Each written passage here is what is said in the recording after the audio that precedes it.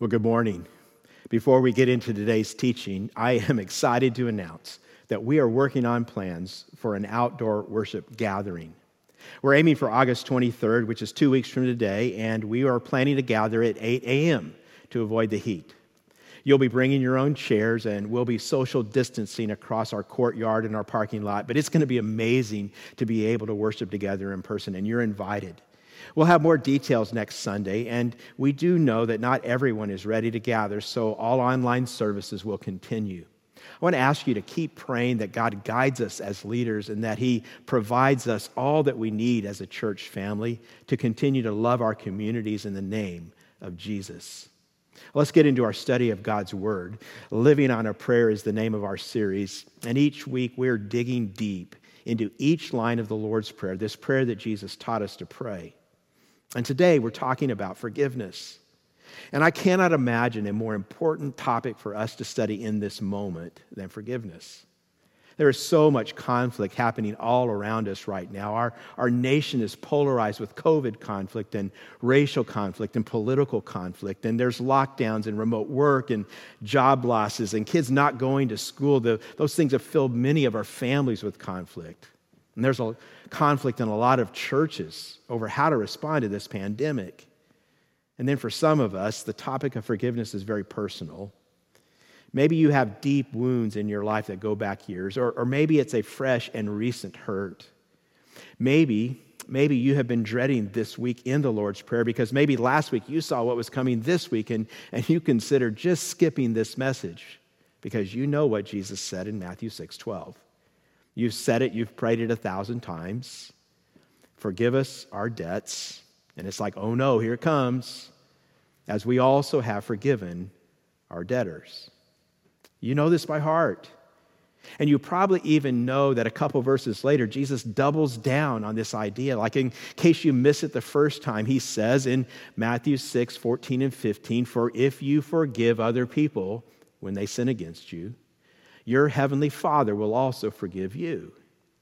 But if you do not forgive others their sins, your Father will not forgive your sins. You know, I'm confident there is a lot of internal tension in living rooms all over Tracy Mountain House in Lathrop right now. Because whenever I teach on this subject, people come up to me or they email me and they say to me, I just can't do this. I cannot forgive. I've tried, but I can't let go. And they ask me, does this mean that I'm not forgiven by God? That I'm not going to heaven because I can't get over what was done to me? I'm going to answer that question in a few moments, but right now I want us to feel the weight of Jesus' words because Jesus is telling us something heavy and important. And we must not gloss over it with easy cliches. It's clear that somehow God's forgiveness of our sins is connected to how we forgive those who sin against us. See, these are serious words that we must take seriously, and they really highlight for us why it is so crucial to learn how to live debt-free. You see, God wants us to live free of spiritual debts, both the debts we owe Him and the debts others owe to us, and that's what Matthew 6:12 is about. And what Jesus is telling us in this request is that prayer is necessary to face and overcome bitterness. That's why it's part of the prayer. And if you don't know it yet, you need to hear that you'll never truly deal with bitterness and resentment in your life apart from prayer. But I also want to say it's more than just saying the 11 words of verse 12. These words point us to enormous realities and truths. And living debt-free happens as we understand and as we apply these truths and these realities in our lives. It's so important. Living debt-free is utterly crucial. I want you to look at Hebrews 12, verses 14 and 15, and I want you to notice the first 3 words the author uses here. He says, make every effort to live in peace with all men and to be holy. Without holiness, no one will see the Lord. See to it that no one misses the grace of God, and I want you to say it with me, and that no bitter root grows up to cause trouble and defile many. Now the writer here says bitterness is like a root. Like a root, bitterness can operate underground. Sometimes you don't know it's there. Like a root, it can be hard to pull out. Like a root, it can surface in surprising ways. So what is it for you? Maybe you did a business deal and a guy you partnered with claimed to be a Christian, but he stole from you. Bitterness takes root. Maybe as you were growing up, your parents had a favorite and it was not you. Bitterness takes root. Maybe as you grew up, you could never do enough for your dad or mom. Whatever you did, it was never good enough. Bitterness takes root. Maybe you're single and you feel like you deserve to be married. Maybe you're bitter at God right now. Maybe you were married and your spouse traded you in for a new model. Bitterness takes root. Maybe you've lost your job through no fault of your own. It feels like other people's decisions have wrecked your life. Bitterness takes root. Some of you were physically violated, abused as a child. You had a parent who raged on you and hurt you. Some of you have been sexually violated, and the wounds are so very, very deep. Bitterness takes root. Now, why does the author of Hebrews use such extreme language? He doesn't say, if it's convenient for you, or, if you can find the time in your schedule. He says, make every effort to see that no bitter root grows up to cause trouble and defile many. Because dealing with bitterness is essential to living a holy life. He says without holiness, we cannot see the Lord. We cannot know His love and His peace and His joy. When we're bitter, we miss the grace of God.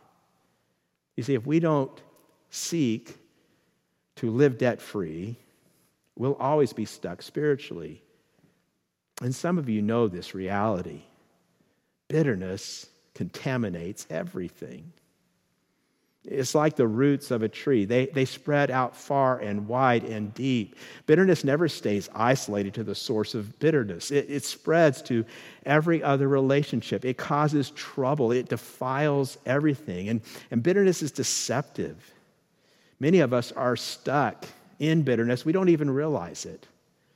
I was reminded recently of something that happened a long time ago. It was actually 40 years ago, the summer of 1980, right after my first year in college. And I got a job at a Christian conference center in the Southern California mountains called Forest Home. And it wasn't a glamorous job. Most of the time, honestly, I just rode around on the back bumper of a garbage truck picking up campers' garbage. It smelled actually worse than it does here at the church sometimes. But you know what was interesting? After a while, you just stop smelling it.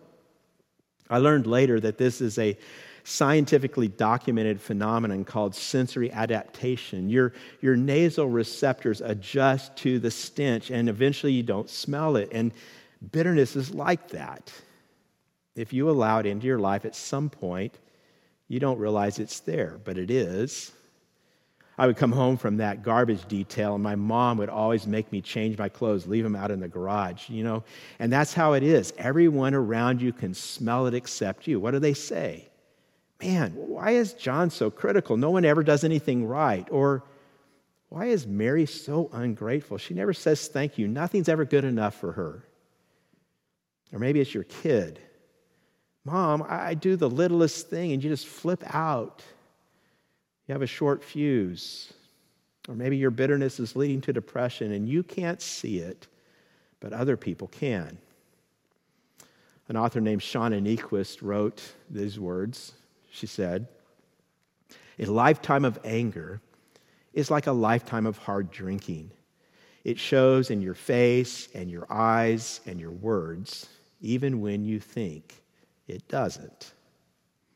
Bitterness left unchecked will kill you and will kill everything that's important to you. And Jesus wants you to kill it first." So how do we do this? How do we pray this request and live debt-free? Well, there are 4 steps the Bible talks about over and over and over again. And they are so important. We must grasp them and live them out. And Jesus is saying that we should do these things as we pray. Here's the first step to living debt-free. Embrace God's forgiveness in the cross. Embrace God's forgiveness in the cross. Living debt-free begins with understanding our indebtedness to God. That's why Jesus tells us to pray, forgive us our debts. You might underline us. This Greek word translated debts comes from the world of business and commerce and finance. And in the narrowest sense, it just refers to a financial debt.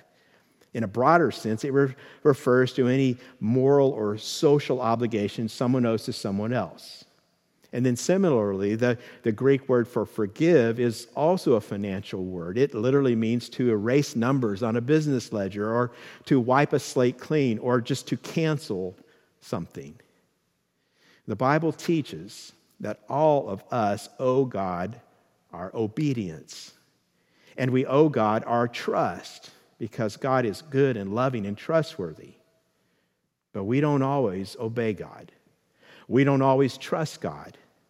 And anytime you distrust God by disobeying God, you incur debt. And the reality is this: apart from Christ, we all live with a massive, crushing, unpayable debt for all of our uncountable failures to trust and obey. And our debt is more than just the times that we do what we shouldn't do, whenever we actively disobey God. It is also all the times we don't do what we should do, when we fail to do the things God commands. The Book of Common Prayer includes this petition: Most merciful God, we confess that we have sinned against you in thought, word, and deed, by what we have done and by what we have left undone. And when you realize our debt is both these things, not just the ways we've disobeyed God actively in our deeds, words, and thoughts, but also all the ways we've just not done what we've been commanded, we begin to see how enormous our debt to God truly is. And this realization does at least two things. First, it drives us to our knees in humble repentance. It causes us to fall on God's mercy, to cry out to Him in confession, seeking forgiveness. And as we receive that forgiveness, we realize more and more how good God is to be so gracious to us. Second, this realization opens us up to be merciful to others, to show others the same grace God has generously lavished on us. You could put it like this: living debt-free begins at the cross, and it never leaves the cross. And if you don't know this, here's what the Bible teaches. This is the gospel. The Bible teaches that all of us have sinned. We've all fallen short of God's glory, and that while we were still sinners, God's enemies, Christ died for us so that we could know God's forgiveness.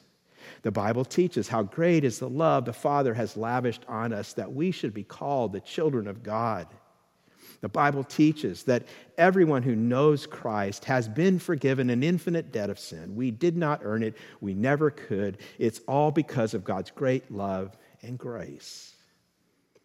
And maybe you today, you've never experienced God's love and grace.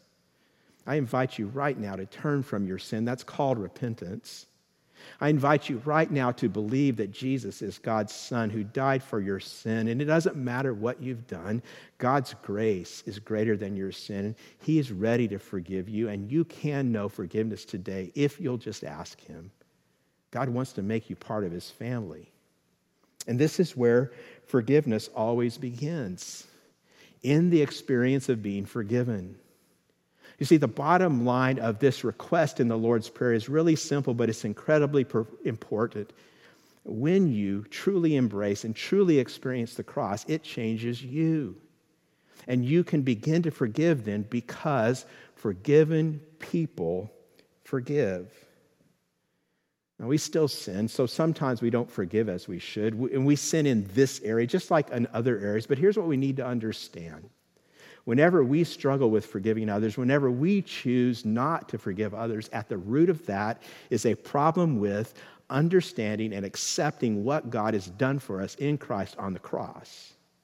In other words, it's a problem with our experience of grace, so we need to go back to the cross. You see, the Bible writers, they repeatedly connect our forgiveness of other people with God's forgiveness of our sins. And that's what Jesus is doing here when he tells us to ask God to forgive our sins in the same way we forgive those who sin against us. That's what is going on when he says that if we don't forgive others, God won't forgive us. Now, some people, they get confused about this, and they wonder if Jesus means that we have to, earn our forgiveness from God by forgiving other people, but it's not that. Jesus is just saying that forgiven people forgive, that people who know grace, who know what it means to be forgiven, they can then offer that grace to others. But people who refuse to show grace, who willfully choose not to forgive, they are demonstrating that they may not know God's grace in their own lives. You see, the first step to forgiving others is always to go back to the foot of the cross, to remind yourself of how God has forgiven you. God sent his only Son, Jesus Christ, to die on the cross for your sin. He took the punishment you deserve so that you could have his righteousness. He paid your infinite debt of sin to a holy God, a debt you could never pay. And he keeps on forgiving, doesn't he?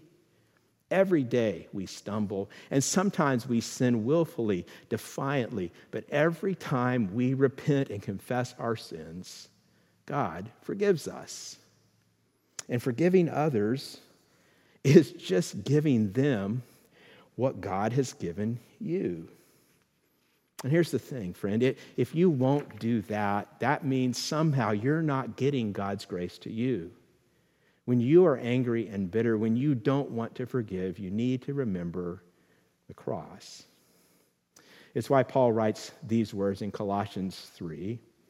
He says, "Bear with each other and forgive whatever grievances you may have against one another. Forgive as the Lord forgave you." Embrace God's forgiveness in the cross. And when you feel angry and bitter again, when it comes back, when you just don't think you can ever let go, you just keep going back to the cross. You just keep thanking God for your forgiveness. You just keep remembering his grace, because forgiven people forgive. Step 2, you release your right to revenge. Not too long ago, I heard a man who's close to my age share a personal story. When he was 9 years old, he was sexually molested by a piano teacher, and he told adults what had happened, but all they did was move him on to a new piano teacher. It's a pretty common response back then. And he says for decades he had these elaborate revenge fantasies. He said he would dream of violently beating this man for what he did, but he actually had no idea who he was. He was too young to remember the name, and he couldn't find him. It wasn't possible. And he said to this day he doesn't remember the name. So there's no possible way to find closure or justice. So how do you move on from that? What do you do with that kind of debt? Well, in Romans 12:19, Paul says, you must release your right to revenge. Listen to these words. Do not take revenge, my friends, but leave room for God's wrath. For it is written, it is mine to avenge. I will repay, says the Lord. This man says he still remembers the freeway he was driving on when he started imagining again violently beating that man. And suddenly, he said, he sensed God's voice, and 2 words came to his mind. That's enough. He felt like God was saying to him, that's enough. That God was saying to him, you've tried this long enough. Now give it to me. And he said in that moment, he was pounding on his dashboard saying, no, I can't, I won't. He doesn't deserve it. He deserves retribution. And he said it was like God said to him, I know. Now you give it to me. I can take care of this better than you. And he said, finally, he relented. He released his right to revenge. And he said a feeling of release washed over him. He said he had never realized how much weight he'd been carrying all those years until it was gone. Now, not everyone has violent revenge fantasies, but maybe you're doing what we're talking about here through other means. Maybe you're taking your revenge through gossip, tearing down someone's reputation. Or maybe with you, it's just passive-aggressive behavior. You make their life miserable. Or maybe it's just revenge fantasies you never act on. You just imagine them in your life. That's all covered in this verse. You release your right to revenge, and it means, in the words of the Lord's Prayer, that you just canceled their debt to you. Maybe you know this story. In Matthew 18, verse 21, Peter comes to Jesus and he asks him this question. He says, "Lord, how many times shall I forgive my brother when he sins against me? Up to 7 times?" Now, to answer Peter, Jesus tells a story. There was this king whose servant owed him a fortune. It was astronomical debt. And when the time came to repay, he had to say, "Master, I don't have it. I don't know what to do. Can you give me more time?" And it's an amazing story. You have to check this out. The king had mercy on him, and he just canceled this massive debt. He just wrote it off. It was gone. But the servant who's just been forgiven this incredible debt, he goes out. And as he's leaving, he sees another servant who owed him like $20, just a tiny fraction of what he'd been forgiven. And stunningly, he demands immediate payment. And when this guy doesn't have it, he has this fellow servant thrown into prison. Now, all of this gets back to the king, and the king is livid. And in this story Jesus tells, I want you to feel the intensity in the king's anger. Listen to what he says. This is Matthew 18, verses 32 through 35. He says, "You wicked servant, I canceled all that debt of yours because you begged me to. Shouldn't you have had mercy on your fellow servant just as I had on you?" In anger, his master turned him over to the jailers to be tortured until he should pay back all he owed. Now watch this. Jesus ends this story with this sentence. "This is how my heavenly Father will treat each of you unless you forgive your brother from your heart." Each one of us. Do you know one of the reasons why you should forgive? It's really simply this: for your own good. Bitterness and resentment and unforgiveness always does more damage in our hearts than it does to the people we hate. Have you figured that out yet? Can I just ask you if you'll let it go? Can I just encourage you to cancel the debt? I want you to write this thought down in your notes. To cancel a debt is to lay down your claim to revenge and blame forever. You see, when you cancel their debt, they now owe you nothing. And that is a hard thought for what some of you have walked through. Now, I don't have time to fully address all of the issues surrounding forgiveness today. And we need to admit that forgiveness can be very complicated. But I want to give you some things, actually 7 things that forgiveness is not. Number 1, forgiveness is not pretending they didn't hurt you. Paul says, "Do not repay evil for evil." It was evil. Be honest about that. And that means, second, forgiveness is not excusing or condoning what someone has done. Third, forgiveness is not forgetting what happened.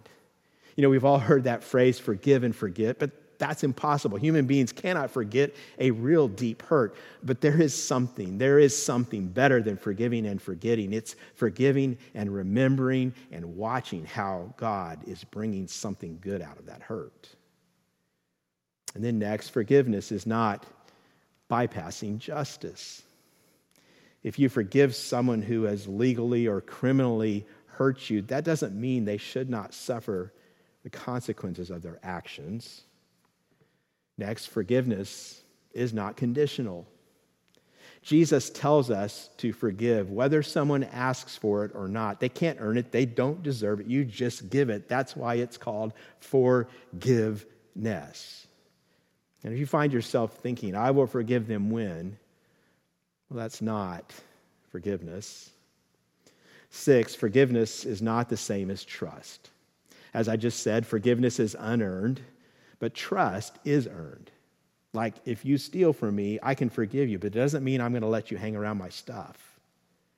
Forgiveness may be part of rebuilding trust, but that's up to them. They need to respond. They need to begin to be trustworthy.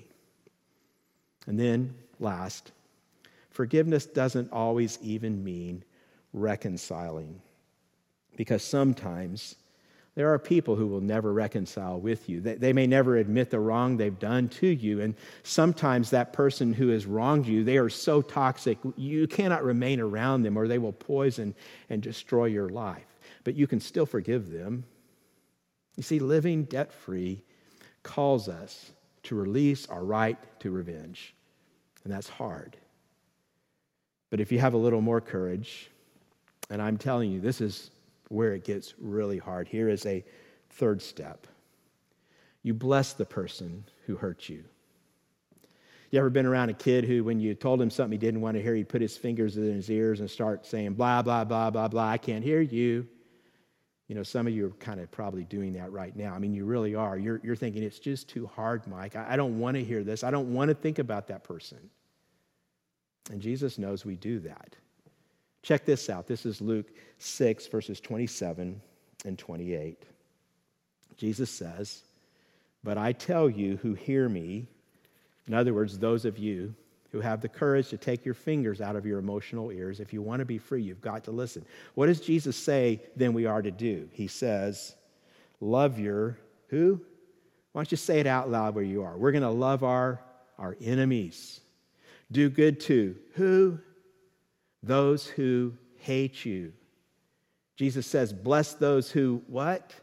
Who curse you. And he says, pray for not just our kids and not just our pastors, but you pray for those who mistreat you. Now, this word bless is the Greek word eulogeo. It literally means to speak a good word, to speak well of. We get the word eulogy from this word. And you know this, at a funeral, we eulogize someone's life. We speak well of them.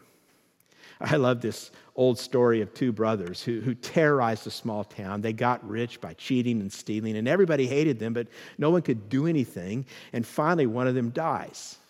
And the other one went to the town's pastor and said to him, Pastor, I need to talk to you.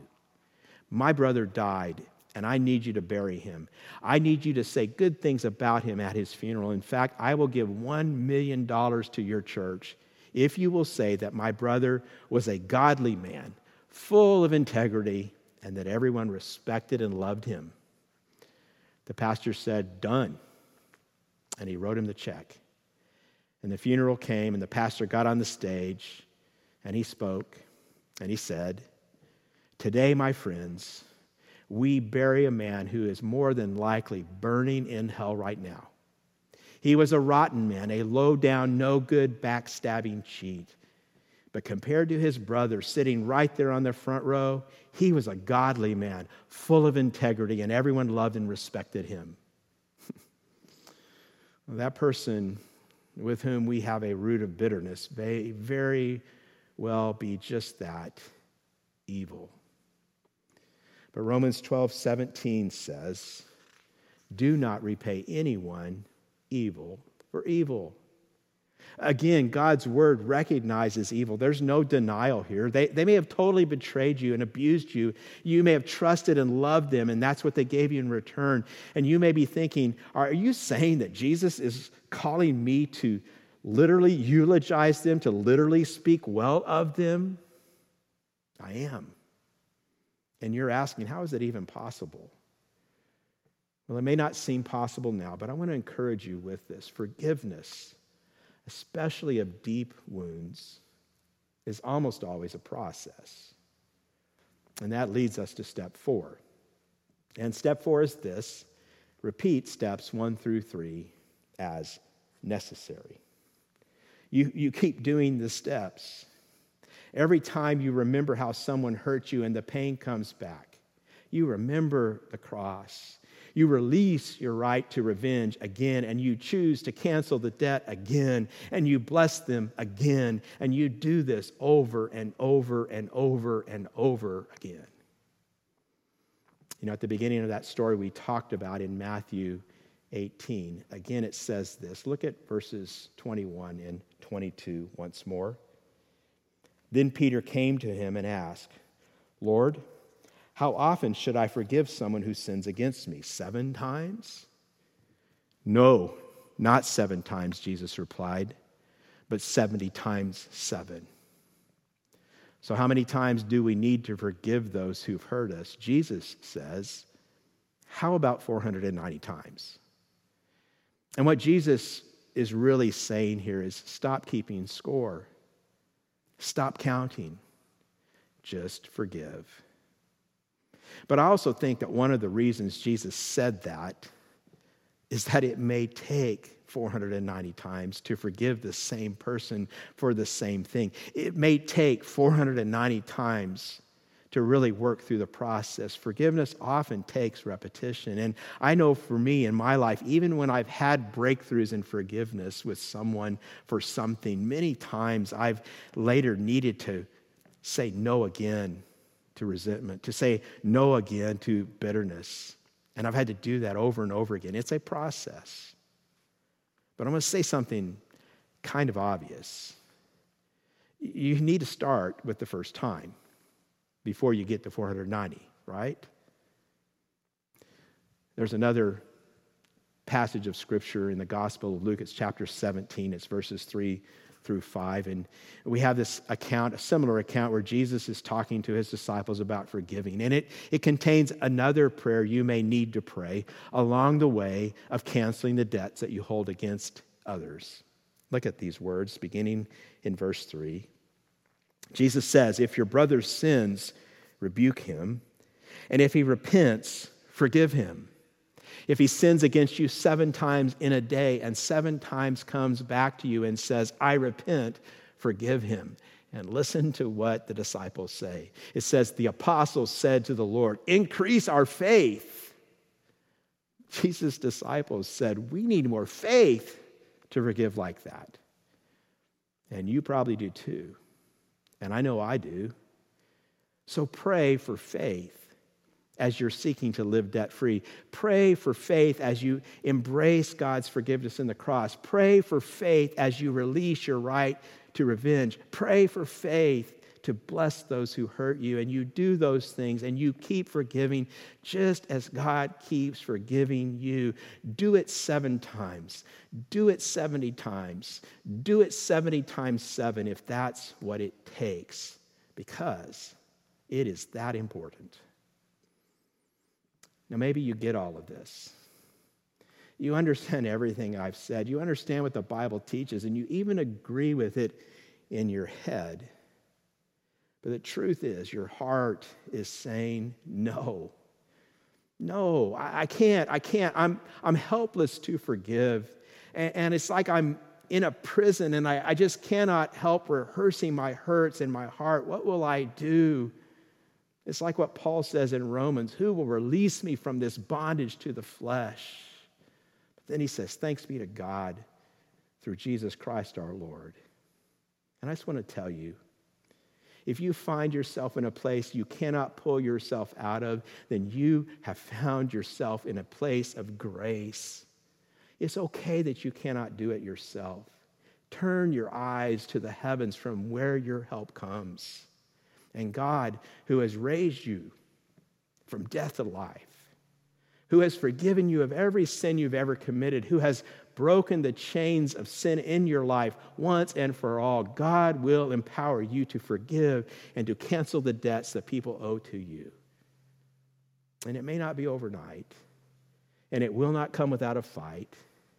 You'll stumble back into places of unforgiveness. You'll battle bitterness. You'll wrestle with resentment. It's okay.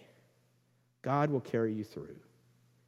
And it may be for you a daily, even an hourly sometimes, coming to God and praying and saying, God, forgive me of how I've sinned against you. You're confessing your own sin. And then praying, God, help me to forgive others, just as you have forgiven me.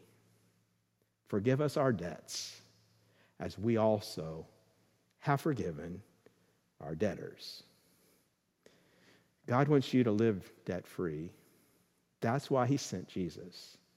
That's why he gave his only son as a sacrifice for sin. He loves you. If you've given your life to him, you are his beloved son or daughter, and he will do whatever it takes, whatever you need as you live out God's word.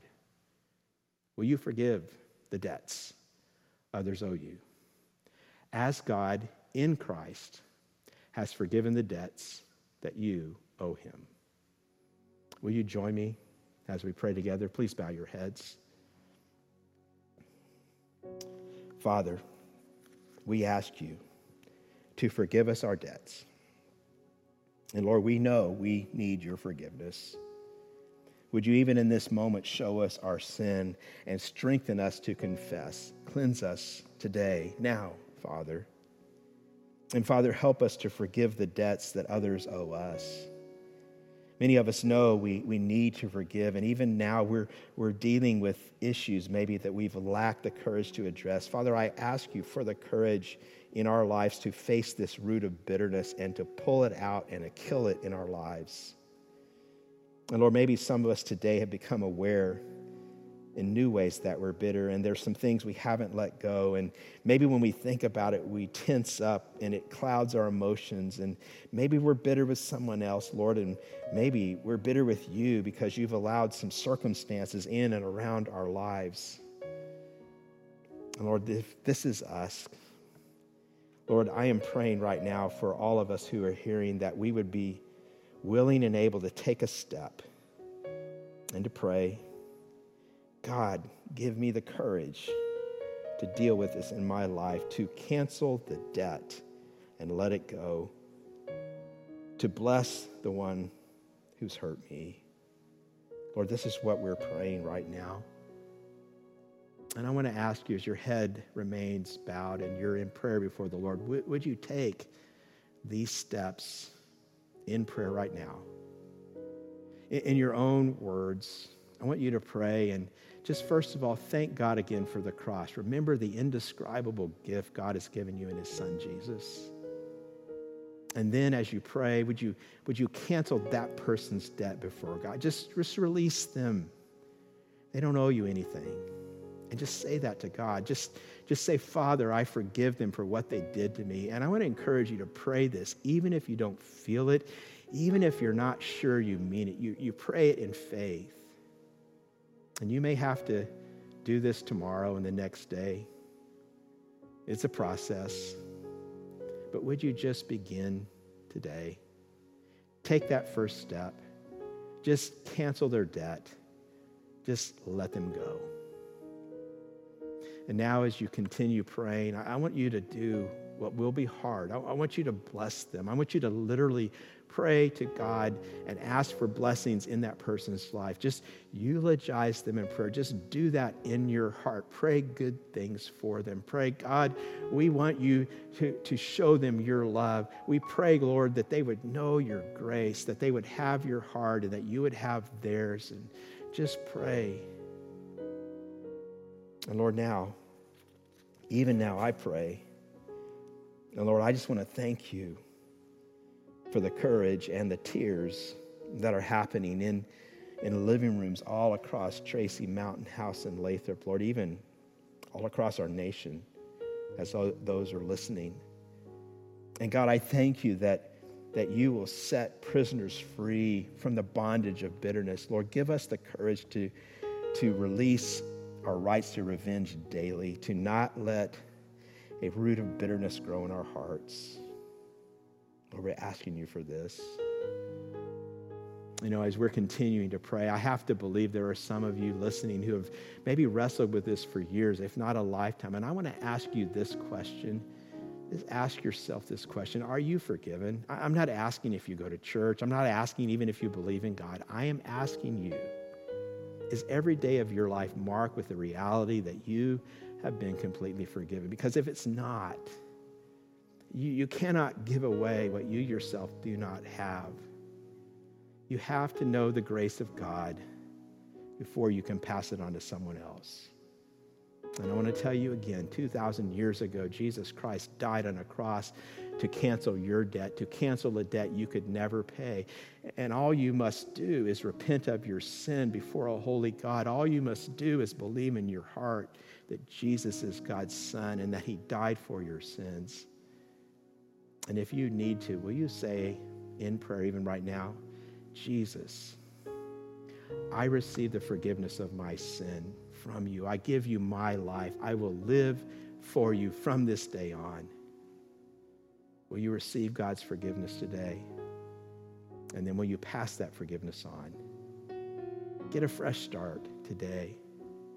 And I want to encourage you, if this is you that I've been talking to, and if you have placed your trust in Christ today, will you tell someone you know as soon as you can? And would you email me so that I can rejoice with you? You know, there are steps we can help you take as you begin your faith journey, and I'm asking you, please allow us this privilege. We're going to conclude our time together as we have each week of this series. I want us to pray the words of the prayer that Jesus gave us together. So would you join me in praying out loud, wherever you are in this moment, the Lord's Prayer. Our Father in heaven, hallowed be your name. Your kingdom come. Your will be done on earth as it is in heaven. Give us today our daily bread. Forgive us our debts as we also have forgiven our debtors. And lead us not into temptation, but deliver us from the evil one. For yours is the kingdom and the power and the glory forever. And all God's people everywhere said, amen. Would you live in God's freedom this week? That's what I'm praying for you.